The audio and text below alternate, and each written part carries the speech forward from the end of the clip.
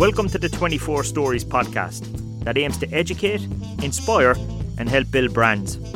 I'm your host, Stephen Ryan, founder of 24 Stories, and I'll be joined each week by guests from a variety of industries, here to tell you how they built their brands.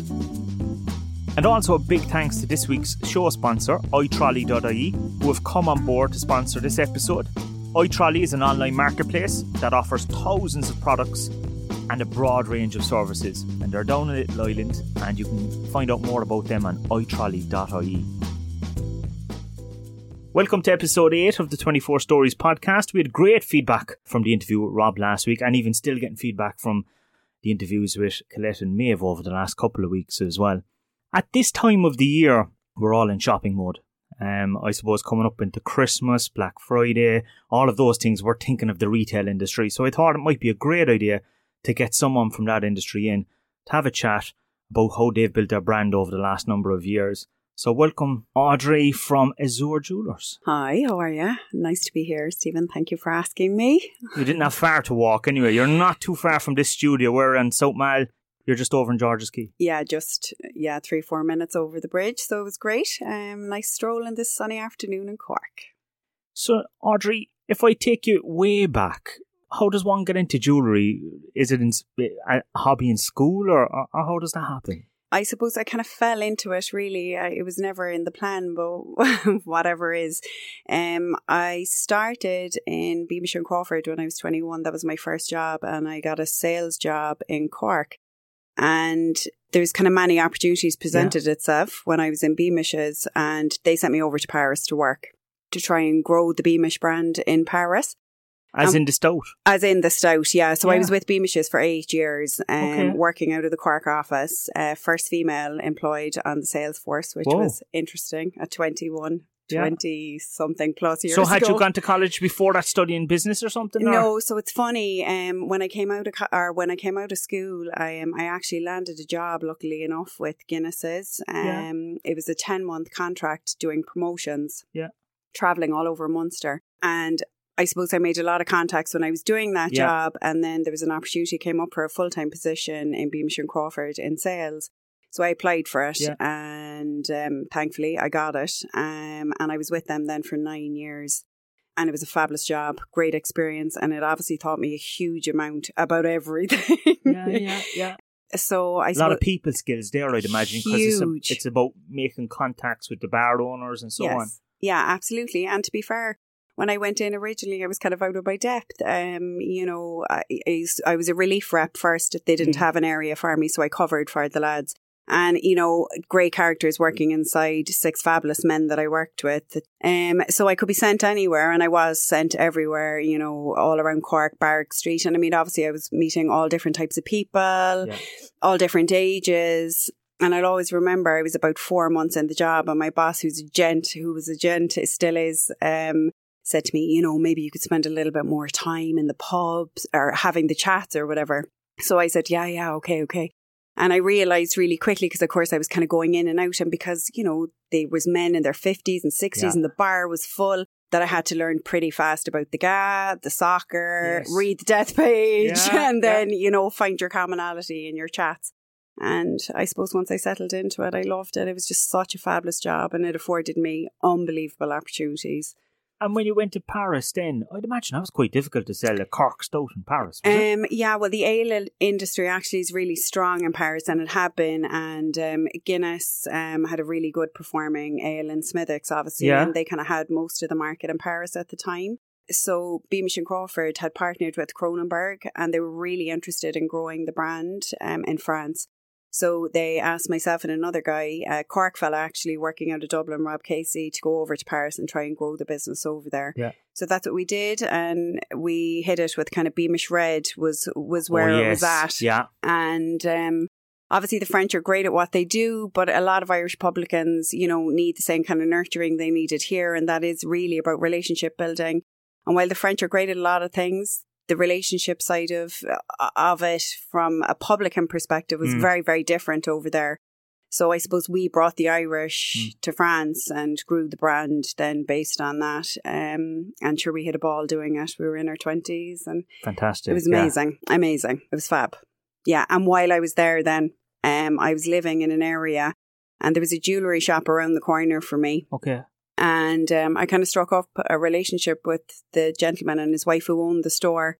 And I suppose it all kind of happened from there. It's just weird how things happen. But every time I used to come home wearing a piece of his jewellery, people were always admiring it, saying, will you get me one of those? And then he was saying, oh, do you think my jewellery would do well in Ireland? And I was saying, well, based on what people have been saying to me, yes. Yeah. So I used to bring bits back and kind of flog it out of the boot of the car. Yeah. As you do. There was no probably done deals or anything like that. No, there wasn't. They were different times. And that's kind of how it started. So when I started, I was importing. And was he making all his own? He was making all his own at the time. Yeah, he had a pretty big manufacturing thing going on in Paris. He was selling to a lot of stores. The product was affordable, but it was really eye-catching. And I suppose I sold quite a lot of it. And then I kind of thought maybe there's an opportunity here in Cork for something a little bit different. I suppose Paris opened my eyes really, because when you're walking around every day, you're seeing different things and different opportunities that really weren't here in Cork at the time. And I suppose it just progressed from that, really. And that's probably why when you came back, people saw you with these different pieces of jewellery and said, oh, can I have a bit of that? There was very few options probably. I know we had our big jewellery stores here, but no independent boutiques kind of selling that type of stuff, would there be? No, there kind of wasn't. I mean, you always have, the Fabulous Jewellers in Keens, but there was no one kind of really selling the kind of contemporary costumey type things with a bit of colour, just something a little bit different. And bridal obviously was another big area that there was a huge gap in here. Very, very few people facilitating the bridal market in relation to accessories, hair accessories, or maybe kind of different types of pearl jewellery with a bit of sparkle in it. And of course, everything being the same, there was no one kind of making in-house. So I saw that opportunity very, very quickly. So did you make a decision then to leave Beamish? Yeah. So I suppose, again, it kind of just fell into place. The brewery were going through a restructuring and they were looking for people to take redundancy. Yeah. So I took the redundancy and then obviously had a plan that I was going to open the shop at that point. So what was the period in between? So I left the brewery at the start of March. After 8.5 years, I got married at the end of March, and then I opened the shop in June. That was a busy couple of months. It was a busy few months. And did you get a honeymoon in the middle of that as well? I did get a honeymoon in between it, thankfully. When you opened the shop, what was involved in that then? You obviously had to look for a place that would be ideal. Did you position yourself near maybe, I suppose, fashion shops, boutiques, that kind of thing, or did you kind of go somewhere different? I suppose I'd watch what was going on in Paris and, where the stores were positioned, what was around it obviously was really important, especially when I was opening a store first off. Again, a little bit of luck. Carey's Lane, there was a shop down there, it's a small little sign outside the door saying for rent. And the couple who were in there were already in jewellery, but they were actually moving their premises down to Middleton. Yeah, I took that. So it was kind of set up already for you to kind of walk in. It was bizarre. Yeah, and the rent was quite affordable at the time. There was a few years left in the lease and I said I'd give it a go and see how I got on. And I was in Carey's Lane then for 14 years. Wow. Basically, my building was being sold in Carey's Lane, so it was... My hand was forced. I had no choice. I had to move. And I looked around. I didn't really want to rent again. Renting is great when you're starting off, but there's no stability in it. And I was moved 3 times on Carey's Lane. Now I was very lucky that I was able to stay on Carey's Lane each time. 3 different shop premises. I had 3 different shops on Carey's Lane. Oh. Just circumstances, different situations, things like that, where I had to move, buildings being sold, etc. So I knew it's kind of fickle. So I saw the building in George's Quay, which was derelict at the time. It was in bad repair and it's listed. And thankfully I got that and started the restoration. So in those early days of, was it 2004, 2005, let's say around that time, there was really no social media. How did you get the name out? How did you tell people? I know. So magazines, obviously, and newspapers were huge then. There was a lot of free magazines. Yeah, there was. The What's Up. Yeah. Then we had the Cork News above us on Kerry's Lane. So we used to do a bit with Daniel and the Examiner and things like that when we could afford it. The Echo, RSVP. Yeah. So, there was a lot of free publications around, and there was a lot of smaller newspapers back then. So that was the only way you could kind of get the word out there. Fashion shows then, events. I was forever doing events between bridal fairs, fashion shows, literally anything that was on in the city we were at. And from very early on, did you kind of know that, I suppose, that whole bridal sector was going to be massive for you? Yeah, I knew, I started to import jewellery, French Parisian wedding jewellery from Paris. That's where I started. That you sell really well. But the problem is that you've no control over it. So you're depending on somebody else to make it. You're depending on them to ship it on time. And then you're dealing with a bride who has a time frame. Yeah.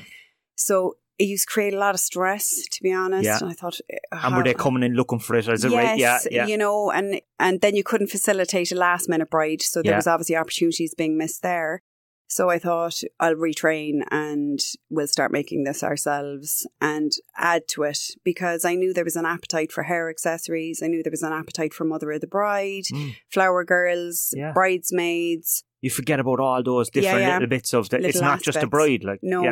No, it isn't just the bride.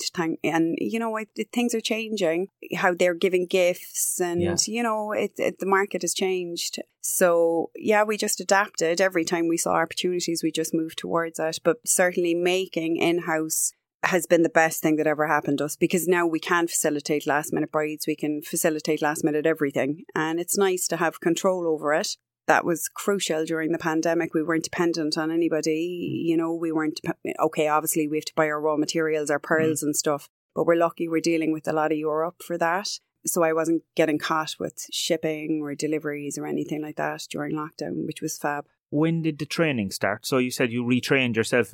Yeah. Did you have to kind of go to some college or something? Yeah. So when I was in Paris, Mr. Taboul, who had the jewellery shop, obviously was making jewellery. Yeah. So he the whole time was training me and showing me how to make it and how he was making it. And that like an apprentice, so kind of in many ways. I was like an apprentice. Yeah. So when I was selling the jewellery here, that every time, if there was a problem with it, that I wouldn't have to keep sending it back to France to be fixed, that I could do it here myself. So I got one-on-one training with him the entire time I was in Paris, which was great. And then when I came home, I just took different jewellery making courses and beading, wire work. I suppose just kind of understanding and learning about the different metals. And again, I've had a lot of luck along the way with people that I might have employed who've gone on to do other things in jewellery, and we've all kind of helped and educated each other. And so how do you source that kind of stuff then? Like, I mean, I think of jewellery, I think of, diamonds, or I think of, the bracelets, I think of necklaces. Like, where does that kind of stuff come from? That was the hardest part, actually.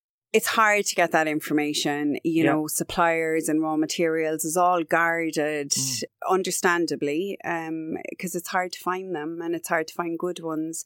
It was just graft, really. It was a lot of time on the internet, a lot of mistakes to find the right companies. But thankfully, 17 years on, I've established a nice network of companies that I deal with all around Europe and in America as well. And we've kind of got it down to a fine art now at this point. That is hard. Now, obviously, it's different now because you do have the World Wide Web, whereas in the early days, it was just graft, Did you ask the guy in France, Mr. Taboul, yes. Did you ask him? Yeah, absolutely. And was he okay, actually, when you said you were going to start making by yourself? Sure.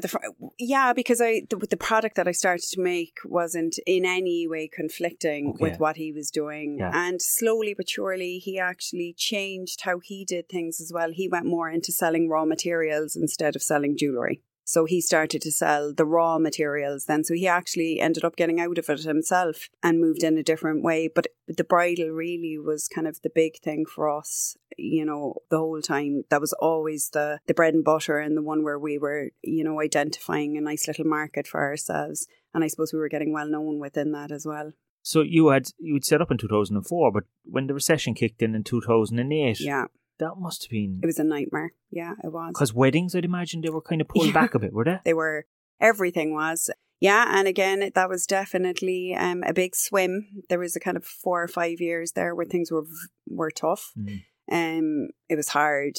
I suppose, think it was in 2007, Lehman Brothers and everything else had started to happen. And I suppose people were just more cautious of spending. So there were a rough few years in there. Yeah. Because weddings in Ireland had got very big before that. Like it was a big, huge event, weekend type stuff, you know. Yeah. And then this came in. Yeah. But thankfully we navigated our way through that. It wasn't always easy. Did you find a different market then, like gift markets? Yes. So we moved in then to more the retail side of it. And then we kind of ran the two side by side. So we had the retail and we had the bridal. And obviously history repeated itself during lockdown. So except obviously our retail was more established at that stage. So you were lucky. The second time around, you had learned probably from the previous time that you needed nearly two avenues. Yes. But I think every business, really, who's kind of been around as long as I have, has seen, you know, we've seen the good days and we've also seen the bad days. But the bad days, you know, really make you step back. And the lockdown actually was really good for me because it was the first time I've actually shut down for 3 months, because from March to June, obviously, when we were locked down, everybody's business was closed, mine included.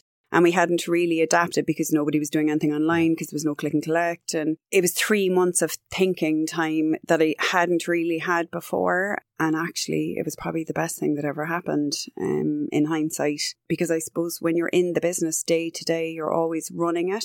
And you never really have time to think about the back end of it as such. So that time really made me sit back and think, what am I going to do here now going forward? How are we going to change this? And how are we going to make sure that this business stays open and the girls are working for the next, God knows how long, we didn't know what we were facing into.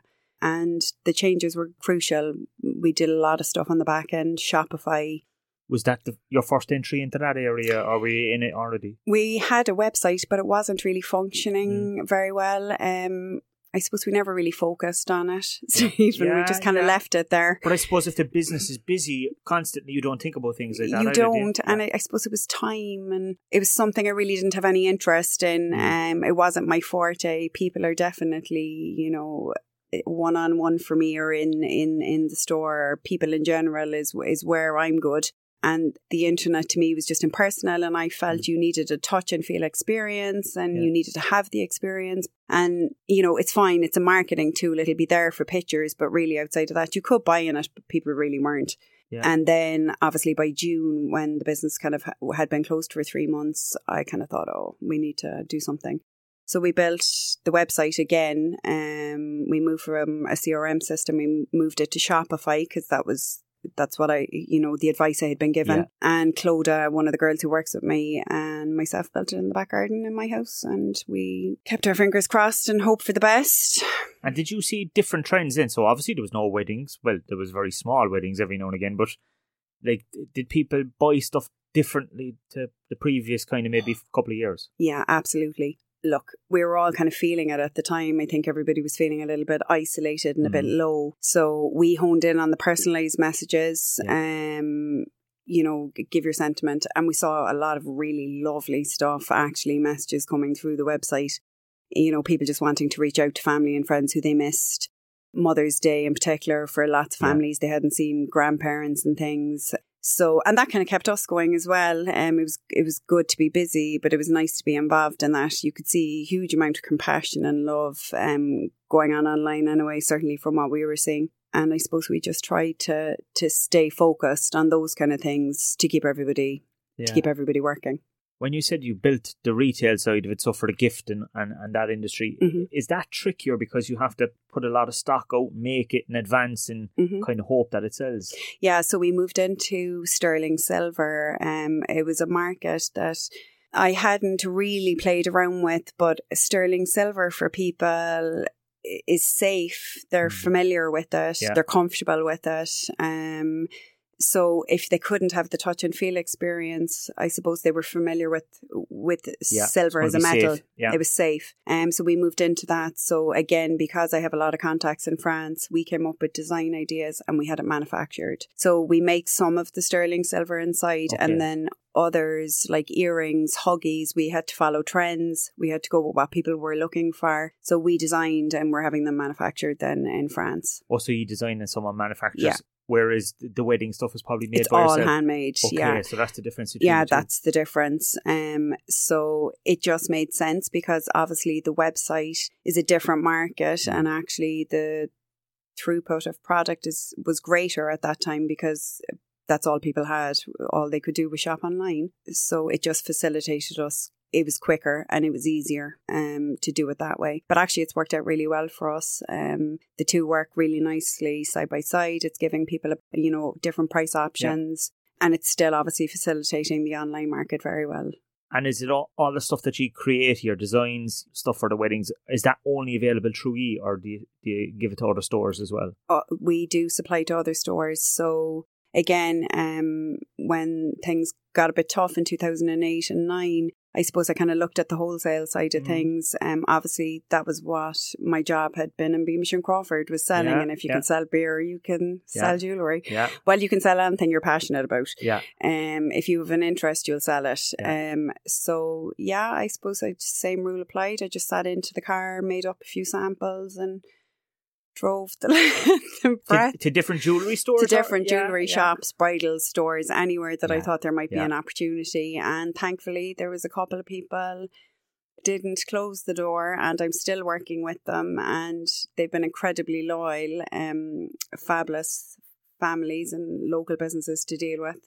And it developed a nice little other area of the business then. Where did the name come from? Because it's kind of an unusual name, Azure. Like where did that come from? It is an unusual one, and people ask me this all the time. So we were on honeymoon in the Maldives. Okay. Yeah, and which was only a few weeks before you opened. Before I opened, and I still we had been throwing different ideas around about names and stuff, and the Azure Waters, and that's where it came from. And originally when I opened, all my logos and stuff were kind of blue and white, and that was it. That was where it came but from. It does sound kind of like escapism, and in many ways I'd say jewellery is a bit like that for people as well. Yeah, it totally is. And I mean, it's there's certainly escapism when you're making it, because you're just zone out and focusing on the piece. But look, jewellery, is a luxury item. Obviously there's all different price points in jewellery, but it is always something that just makes you feel good. We've had people come into the store who might just be having a bad day, and they just feel like pick me up, and they might buy a €35 pair of earrings, and they put it on and there's a bit of blue in it, and there'll be a smile on their face going out the door. It's that kind of product. It's fun. It's happy. It's easy, It's probably actually a great shop to work in because of that, because I'm just thinking myself, the only time you'd actually go in is for around occasions and buy stuff, whether that's people going out for a night out or an event or a wedding or a birthday or a Christmas or whatever. So it's always happy, I'd imagine. It is. And, you really get to know people, especially in the bridal, obviously, because you're spending an hour with them, and our loyal customers would now be friends. I'm at it a long time. They're friends more than customers. It's been a lovely business to be involved in, and we've met all types of conversations, and we've had sad stories and happy stories, and sometimes it's easier to talk to strangers. I wonder sometimes should I put a little psychology something outside the door. We have a chair up in the bridal suite. A confession box or something. It is. We have a chaise longue up in the bridal suite. It's like right to lie down on that. But it's been lovely. You get much tension in there between brides and mother-in-laws and all of that kind of stuff. Well, I suppose over the 17 years, I mean, of course, I've come across pretty much everything now at this stage. Yes. And would you say that you have a kind of maybe 100 or so kind of core customers that keep coming back? Like you'd even know them by name at this stage? Oh, absolutely. And look, if it wasn't for all those loyal customers, I wouldn't still be here now. And I suppose the good thing about brides, like I'm very, very focused on customer service. I always have been. And in fairness, that training came from Beamish's. We were competing in a very competitive market. So the only way you could be better was with people's skills and give the time. Yeah. And I think that's really important. And that really resonated with me. And if you're going to spend your hard-earned money in my shop, by God, you're going to get the best customer service for it. And the same with aftercare. Again, really important things happen, and we can't guarantee everything 100%. The odd time, a stone might fall out or a bead, but we'll replace it immediately. You'll never get a battle in our store because as a small business, we're so appreciative of anybody who comes in the door and chooses to choose Azure as part of a gift or a sentiment, or we're very grateful for that. And I think customer service is hugely important. And I think that's why we've lasted so long. Like, you know, all good Cork businesses or any businesses, it's important to look after your customers. Did that help when you moved from Carey's Lane off to George's Quay? Because there must have been a worry. Will they know where I am? Is it off the beaten track? That kind of thing. Yeah, there was. People thought I was nuts. Because there's no retailers really over there, is there? No. When I was in Beamish's, that was a thriving quay, and I dealt with all the bars there. There was a few pubs there at the great, time. Yeah, full of character. And it is a gorgeous quay, and it is full of character. Yeah. It was just going through a transitional period. But I think in time, it'll come back to what it was, and it's slowly but surely rejuvenating itself. There's some great businesses over there. Yes, I was concerned. Absolutely. I'd been city centre for a very long time. Now, the building that I left was being sold, but it actually didn't sell for about 3 years. So I had a poster up in there to say we had moved to George's Quay, and thankfully nobody took it down. Yeah. And it is only 4 minutes. Now, I still have people coming in saying, God, it's an awful trek over from the city.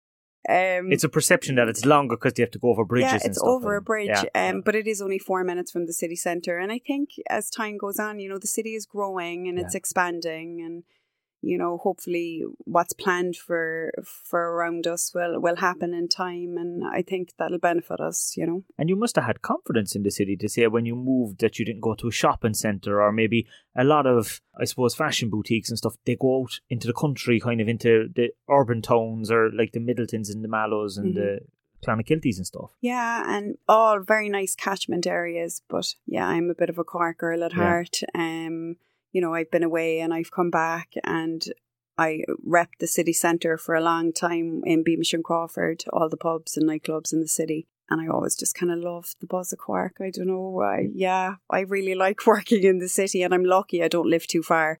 I'm only in Ballinlough, so it's only up the road for me. You don't want the city centre to die. And because, you know, we're coming up into, I suppose, Black Friday, but I kind of want to concentrate on this initiative that Kilkenny had, this kind of Green Friday. I think it's a much better idea, is it? Oh, our codes and everything for Black Friday are all Green Friday. Are they Green Friday? Yeah, they are. Yeah. That concept actually came up last year as well. And I think Green Friday is a good thing. I think it's really important that people continue to focus on supporting local. It's hugely important. It's keeping our economy going. It's keeping people working in our cities. It's keeping our cities open. And what's the main idea behind Green Friday? Is it to buy Irish products? Buy Irish, just support Irish companies, support your local small businesses. It's crucial because, look, there's been so many people have struggled over the last 18 months. And in fairness, as a country, even if you go back to the Yellow Pack and stuff like that, do you remember? I think Ireland are great when they know the country needs it. They just toe in behind. Yeah. We really saw that last year online. It was phenomenal, the amount of support we got online. Yeah. And lots of other Irish businesses in retail and across the board said exactly the same thing. And in fairness to the big broadcasters, you know, out there, the Ryan Tubertys and all the rest of it, they all have been pushing that message for a very long time. It's definitely resonating with people, and I think there is an appetite there to support local. And it keeps the money in the area. Keeps the money here. It keeps people employed. You know, the big fashion outlets are all great, but a lot of that money never stays in Ireland. And yes, they're renting our buildings in the city centre, and they're creating employment, but you can see there's a lot of those buildings are empty at the moment, you know, so it's. But every city goes through a rejuvenation. I think, you know, in the history of time, there'll always be change, and there'll always be people to fill those. And there's a lot of people coming up behind with exciting ideas and new businesses coming into the city. And yeah, it is important to keep our city going. It's Cork. It's the hub of it. So the recent announcement that I think there's a kind of like a Kildare Outlet Village movement to Carrigtwohill, does something like that frighten you? No. No? Not at all? No. There's always going to be things like this spring up all over the place. And look, you know, they help with tourism or whatever. Yeah, there's that side of it as well. You know, then fine. But we'll always just keep the head down and do what we do. I don't think something like that is a threat to me. Like, of course, there's plenty of other products out there that would be similar that are made in China or whatever, but you're always going to have that to deal with. But I suppose if you do what you do well, not really worry about what anybody else is doing and just focus on what you're doing yourself, I think you're better off. Speaking of tourists, you probably had a lot of them when you were in Carey's Lane, did you? Because they tend to go down the side streets, kind of French Church Street, all those areas. Do you still get them over? I had two Americans in yesterday, actually. Yeah. They're still travelling. They explore a bit. Actually, to be fair, South Parish has a lot to offer the tourists these days. We have the fantastic Nanonagle. Oh, yes. Yes, which is literally only a hop, skip and a jump from me. And then, you go up to the Elizabeth Fort, which is also amazing. Yeah. You've the gorgeous cafe inside Nanonagle to have your lunch. And then you can feast on fantastic coffee stores all around us with Filter and Cafe Mall and Alchemy up in Barrack Street. It's a lovely walking little patch. There's a lot of history. I mean, my building dates back to 1836. Whoa. There's beautiful architecture down there. So actually, Douglas Street, George's Quay, Sullivan's Quay, right up into Barrack Street is actually a great little spot at the moment for the tourists. And the Americans, do they just kind of come across you by accident, or do you think that somebody has suggested it to them? Or I think a lot of them probably just see the store as they're coming over the bridge and maybe heading up to Nanonagle or on one of the walking tours. Also, I suppose it's a very vibrant positioning. Like, I'm right on the thoroughfare coming into town. You couldn't miss me at the moment anyway. I'd say the planes of Cork Airport are nearly thinking, is that the runway? Christmas lights and stuff outside, have you? Christmas lights, yes, with the whole quay lit up. I'm a big fan of Christmas. I've had them up for about 2 weeks. They're fabulous.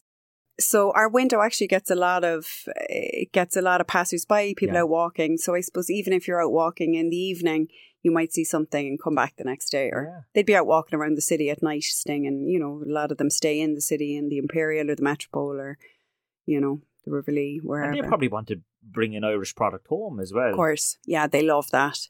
As a gift even. Yeah, they do. They love it. And we have a little card that we give with all the jewellery that, says it's handmade in Cork. And they really like that. They really like to bring stuff home from Ireland. I presume you still need to kind of market yourself to the bigger audience, especially with online. Like, where do you spend most of your, I suppose, marketing budget now? Most of it is online now, No more newspaper ads and... No, we still, to be fair, we still do a bit with RSVP. We find our customer resonates really well with that magazine, and if there's different opportunities at different stages, we would still do a bit there.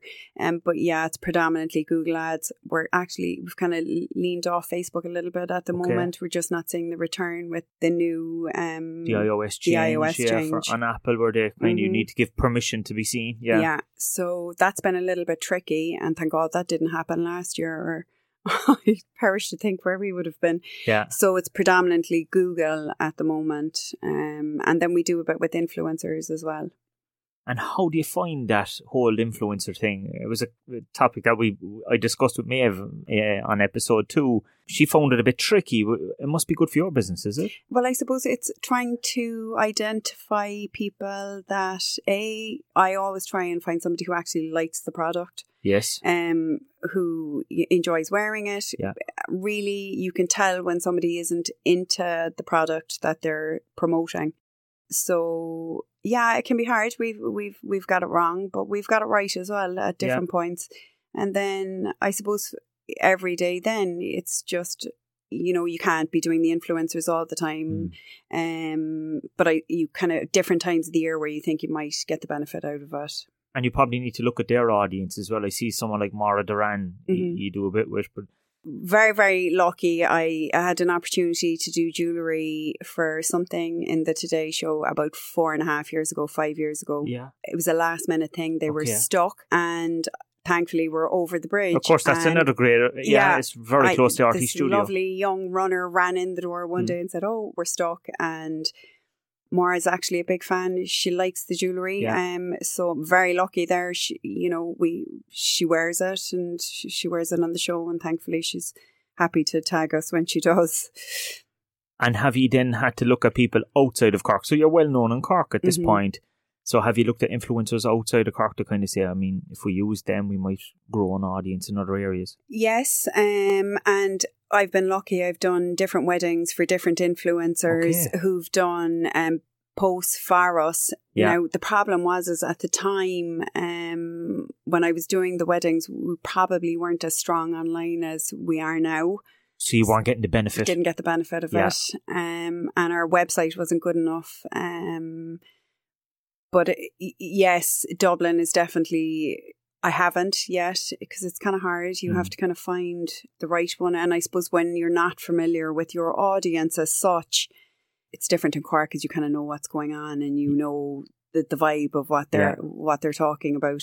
So do you pay them, or is it kind of like a contra deal? Like I'll give you free jewellery and you kind of give me... anything that would say sponsored on Instagram obviously is sponsored. So you pay them? Yes. Yeah. Otherwise they'd say gift. Well, no, most of it would be kind of contracts now at this stage. Yeah, most of them even for something like a wedding, if they were doing a wedding for you. Yeah, that depends. Okay, it's a tricky area. They might want to know that they've been paid for their own wedding. That depends. But I suppose, look, everything is always going to be mutually beneficial, and you have to take your opportunities when they present themselves. And when you're a small business, you don't always have big budgets. Of course. So if an opportunity presents itself and you think that long term it's going to benefit the company, then absolutely you'll be taking it. And I presume Instagram is probably the best platform for you, is it? At the moment. Now, we've a really good following on Facebook. We've about 14,000 on Facebook. Facebook was always really good to me. I think it has a broader audience age-wise as well. And that would be as well. You're not just something for somebody up until the age to get married and then, good luck. You're for life, really. Oh, no, we cater to all ages. Like, I have a daughter who's 14 and I'm starting to see all the 13, 14, 15-year-olds coming in for the little huggies. And so, no, we literally get from like 7 communions, confirmations, everything. We do everything for all ages. Yeah, like literally, we're not. So Facebook is a great platform for something like that. Yeah, it is very good for us. In fairness, I still have a lot of faith in Facebook for our messages. And when you create the content, are you just putting up pictures? Or are you talking to camera? Like, straight away I can kind of see that you're not a lover of talking to the camera, yeah? I'm not a big fan personally. I never was. I can't listen to myself back. It's just something I have. And I think if you're not confident in what you're doing, then you don't deliver your message confidently. And I think, the girls are better at it. So your own team would do it? Yeah, they do it. The odd time, if I have to, look, you could put me in a room with 600 people and I'd chat away to everybody. But for some reason, the camera, just this live thing, I don't know, I'm afraid of it. I don't know what it is. But the girls do it inside and, that works fine for us. And anyway, sure, who wants to be seeing me with jewellery on? They'd much prefer to be looking at the lovely 25 and 26-year-olds. But it's something that more business owners are probably getting into. Again, it's whether you're comfortable or not, I suppose. I watch other women and men in business in Cork and, I applaud them. I think they're doing phenomenal jobs promoting their businesses. And as I said, if you don't mind doing it, it's a great thing to do. But I'm trying to find other ways. And as I said, the girls are doing it inside. And we find the static posts work really well for us because people scroll back a lot on our Instagram page. Like, I'd often get PMs from something that I might have posted 2 months ago, an image saying, do you still have these? Or can you make this? So I find our static posts work really well as well. And I suppose all businesses are different in how they perform online and the reaction you get online. And we just try and watch what works for us. I'd imagine it's mainly female followers you have, is it? There's a lot, yeah, it is, absolutely. It's like 85%. But this time of the year, I'd imagine you get a lot of men kind of strolling in, kind of looking a bit kind of confused. And we always help them very well. I've loads of fabulous, loyal men who come back to me year after year. And thankfully we get it right. And there's always loads of brownie points for them. Yes, we do get a lot of men at this time of the year. But do you target them? No, yes, of course, at Christmas we will be targeting, absolutely. Like, men are great. If they find a shop that they like and they get good advice and they've the chats and the crack, They literally come back every year, and then we're just making a mental note of what did you get her last year. Would you go that far? Would you kind of start thinking things like that? Yeah, I suppose, look, when you're seeing the same people every year, of course, I know them by name, they're bringing the kids in. Yeah. And, you know, a lot of them started when they were getting married, and he might have come the first Christmas, and it's lovely to see the progression. I've seen brides come in with their daughters for communions. Brilliant. And we're reconditioning their wedding headpiece for their daughter for the communion. So it's just like a family thing. It's different when it's a small business that's owner occupied. You just get to know your customers. It's just the way it is. Have you any plans to kind of open up a second one? No, and I've been asked that now a lot, all throughout the years. Would you open something in Dublin? What we're doing with the wholesale is working really well for us. Okay. Retail is hugely time consuming, and I'm also one myself. Yeah. One store is enough. Yeah. And especially now with everything that's going on with COVID, and it's tricky. You're trying to keep, you know, the staff in pods, so someone gets sick, the whole store isn't closed down, and you have to, you'd be, and I'd want to run it 100% the same way I run the one in Cork, and I don't think you always have control if you're not on site.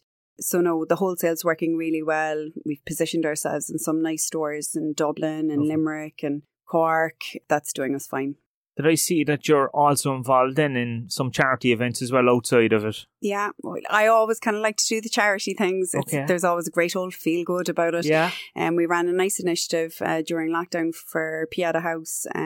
We asked people to tell us what they loved and missed the most on social media. Yeah. And then we posted it on the windows. So we covered the windows in George's Quay with everybody's posts. And there was some hilarious ones. Havana's came up a lot. Clancy's came up a lot. You know, going to gigs, but it actually gave us great crack, and it was lovely just to fill the windows. And then we donated €1 for every message to Piada And did you get people kind of coming up to the window having a read and stuff? All day, people who were out walking, and we got loads of messages from people to say, you know, geez, I haven't spoke to anyone. I've been on my own doing my 2.5 clicks. I stopped at your window, had a great laugh. You know, it really created a lovely little feeling, and for us too, writing them and putting them up. But yes, every year I'm involved in the Cork Santa Cycle, and we didn't have it last year. This is our 5th year. And we run it the first Sunday in December. A lot of logistics. Connie Wiseman is the logistics man. It's his event, and I just help them with the fundraising, the raffle, and I suppose just trying to push it out there. But it's 500 Santas cycling through the city on the 5th of December, obviously dressed up as Santa on their bikes. That's definitely something to see, It's a great event. We always get the streets lined, and, you know, the kids, people be out with their kids lining up on Patrick Street, and we all dress up the bikes, and we all have our flashing lights on us. And this year it's for Marymount. So obviously everything goes to the charity. Yeah. So Eventbrite are selling the tickets for the event, and that all goes straight to Marymount. And then we run a raffle as well on the night. And we're actually doing the raffle in the Marina Market from the 1st to the 5th. And we've a stall down there from Thursday to Sunday. We sell the raffle tickets for the event, and we're also selling these flashing earrings. So we're hoping people will get their offices flashing for Marymount. Are you making them for them? No, I'm not making them. So there's Santas, there's snowmen, and they flash. And there's little badges then for the men for their ties. So Marymount are selling those on their website. I'll be selling them in store. And if any offices out there or anything want to buy them, feel free. All funds going to Marymount. So we're hoping to raise as much as we can. We're hoping for around the 25,000 for them. Whoa. That's the plan. In fairness, the guards and city council and ambulances, everybody's there, and everybody very supportive of the event. So yeah, we're looking forward to it. And as well as that, we've been really lucky. A company donated 500 antigen tests to us. Whoa. So when you're collecting your Santa suit, which we provide in the price of your ticket, and your little fairy lights to wrap around your bike, you'll also have an antigen test in it. So the hope is obviously everybody will do their antigen test before they cycle. Yeah. So just that extra layer of responsibility. And it's not a hard cycle for anybody out there listening. It's 7 kilometres, but it's around the city at a slow pace. And really, not up Patrick's Hill or anything. No, Patrick's Hill, thankfully. But lots of people cheering you on. And there's just a really good factor about it. It's just a fun-filled, fabulous night of festivities. So, how do you manage that on top of... I'd imagine this time of the year is hectic for the business as well. It is. It's a busy time of the year. And look, you know, every year when I'm in the middle of it with the, you know, because just between the general organising, I always say, oh my God, but I love it. I love doing it. Head down, and then I'd imagine probably January. Collapse. And would the bride start coming in around after Christmas? Would there be a lot of engagements happen? Yeah, like the 27, 28, 29 actually is always a busy time for weddings. 30, 31 because people are home and they get married, and New Year's Eve is a big night. So we'll have a bit. Most of those appointments are already booked in, so we know what's coming out of us. January, a little bit of a lull then for the first week probably, and then it's back into wedding fair mode. All the wedding fairs, they're always in January and February, always January. Yeah. So we always do Limerick, Celia Holman Lee's wedding fair. She's another fan of the jewellery, thankfully. But we do her wedding fair, and Limerick is always very good to us. It's close county. Yes. The brides are happy to travel. Would they travel down to Cork from Limerick? Absolutely. They would? Yeah, they would. And we'll always do Dublin, the RDS. We did Belfast a couple of years ago. We're better positioned online now to facilitate brides. So again, really, there's still huge opportunities out there for us. And what's the furthest away that you've seen a bride come from? I definitely deal with brides overseas. I was dealing with a bride in America recently. Now, she was an Irish bride living in the States. Coming back to get married? Yes, coming back to get married. So she was trying to finalise stuff before she got married. A lot of, funnily, I've done a lot of Dutch, a lot of head pieces for Holland, funnily enough. And would you ship them then? Yeah, we shipped them. Yeah. I had a lovely bride from Vancouver getting married in Vancouver, and one of her bridesmaids was really good friends with a girl from Ireland. She said, you should check this company out. Yeah. So I suppose, look, it's amazing how things happen. The online world makes the world very small for retailers like yourself as well. It does. So 2 final questions to wrap this up. I ask everyone the same questions every week. The first one, what advice would you give to another business to build a brand? Definitely, you have to be online. If you're not online now, you can forget it. You know, you need a decent website. You need good platforms. Slow and steady. You know, you're not afraid of the international competition in that space, because a lot of big kind of jewellery chains, isn't there? There are, but you can only compete in your own space, and you can't compete if you don't have the forum to compete. It's essential, even if you're only focused on your domestic market. We'd get sales from the UK or America, as I said, but not a huge amount. Yeah. The majority of our sales are online, are all domestic, or Northern Ireland. Ireland's a big place. Yeah. There's a lot of people living here. Yeah. If you can only carve out a section of it for yourself. Brilliant. So don't be afraid of it because it's international, or you perceive it to be international. Focus on your own market, target your own areas, your own demographic, the audience you think will best suit your product, and focus on them and find opportunities around you. Free events, or for us, it was hotels used to do wedding fairs they used in charge, you know. That's right, yeah. It was kind of to kind of promote their own place, yeah. Yeah, you have to start somewhere and be prepared for hard work. And if you put your head down and focus, you'll succeed. And for individuals, then, what tip would you give an individual? So your local enterprise office is fantastic, your Leos. So if you're starting a business and you're on your own and you need a bit of help or advice, call into them. They're brilliant. There's loads of courses they do free online or for small fees. Yeah. Educate yourself within your space. Yeah. If you have an idea, it's research. Make sure that what you're doing and what you're investing your time in has an audience for you to sell your product or your wares, whatever it is. And again, find opportunities where you can get yourself out there at a low cost, keep your overheads down at the beginning. Yeah. And then as you start to grow, you can start to invest once you start to see it coming back. And even sell out the boot of a car. Even sell out of the boot of the car. You do what you have to do. You have to do it at the start. You do what you have to do. And, you know, I work long hours, but, you know, I worked 24/7 at the beginning. Yeah. You have to, and I did everything, and I still do everything. In a small business, you're still kind of the jack of all trades. You have to be able to fix the printer and answer the phone, whatever, you know. But hard work and determination and finding something you're passionate about. And if you have all of those things, you'll succeed away fine. You just got to be prepared for a fine, hard graft.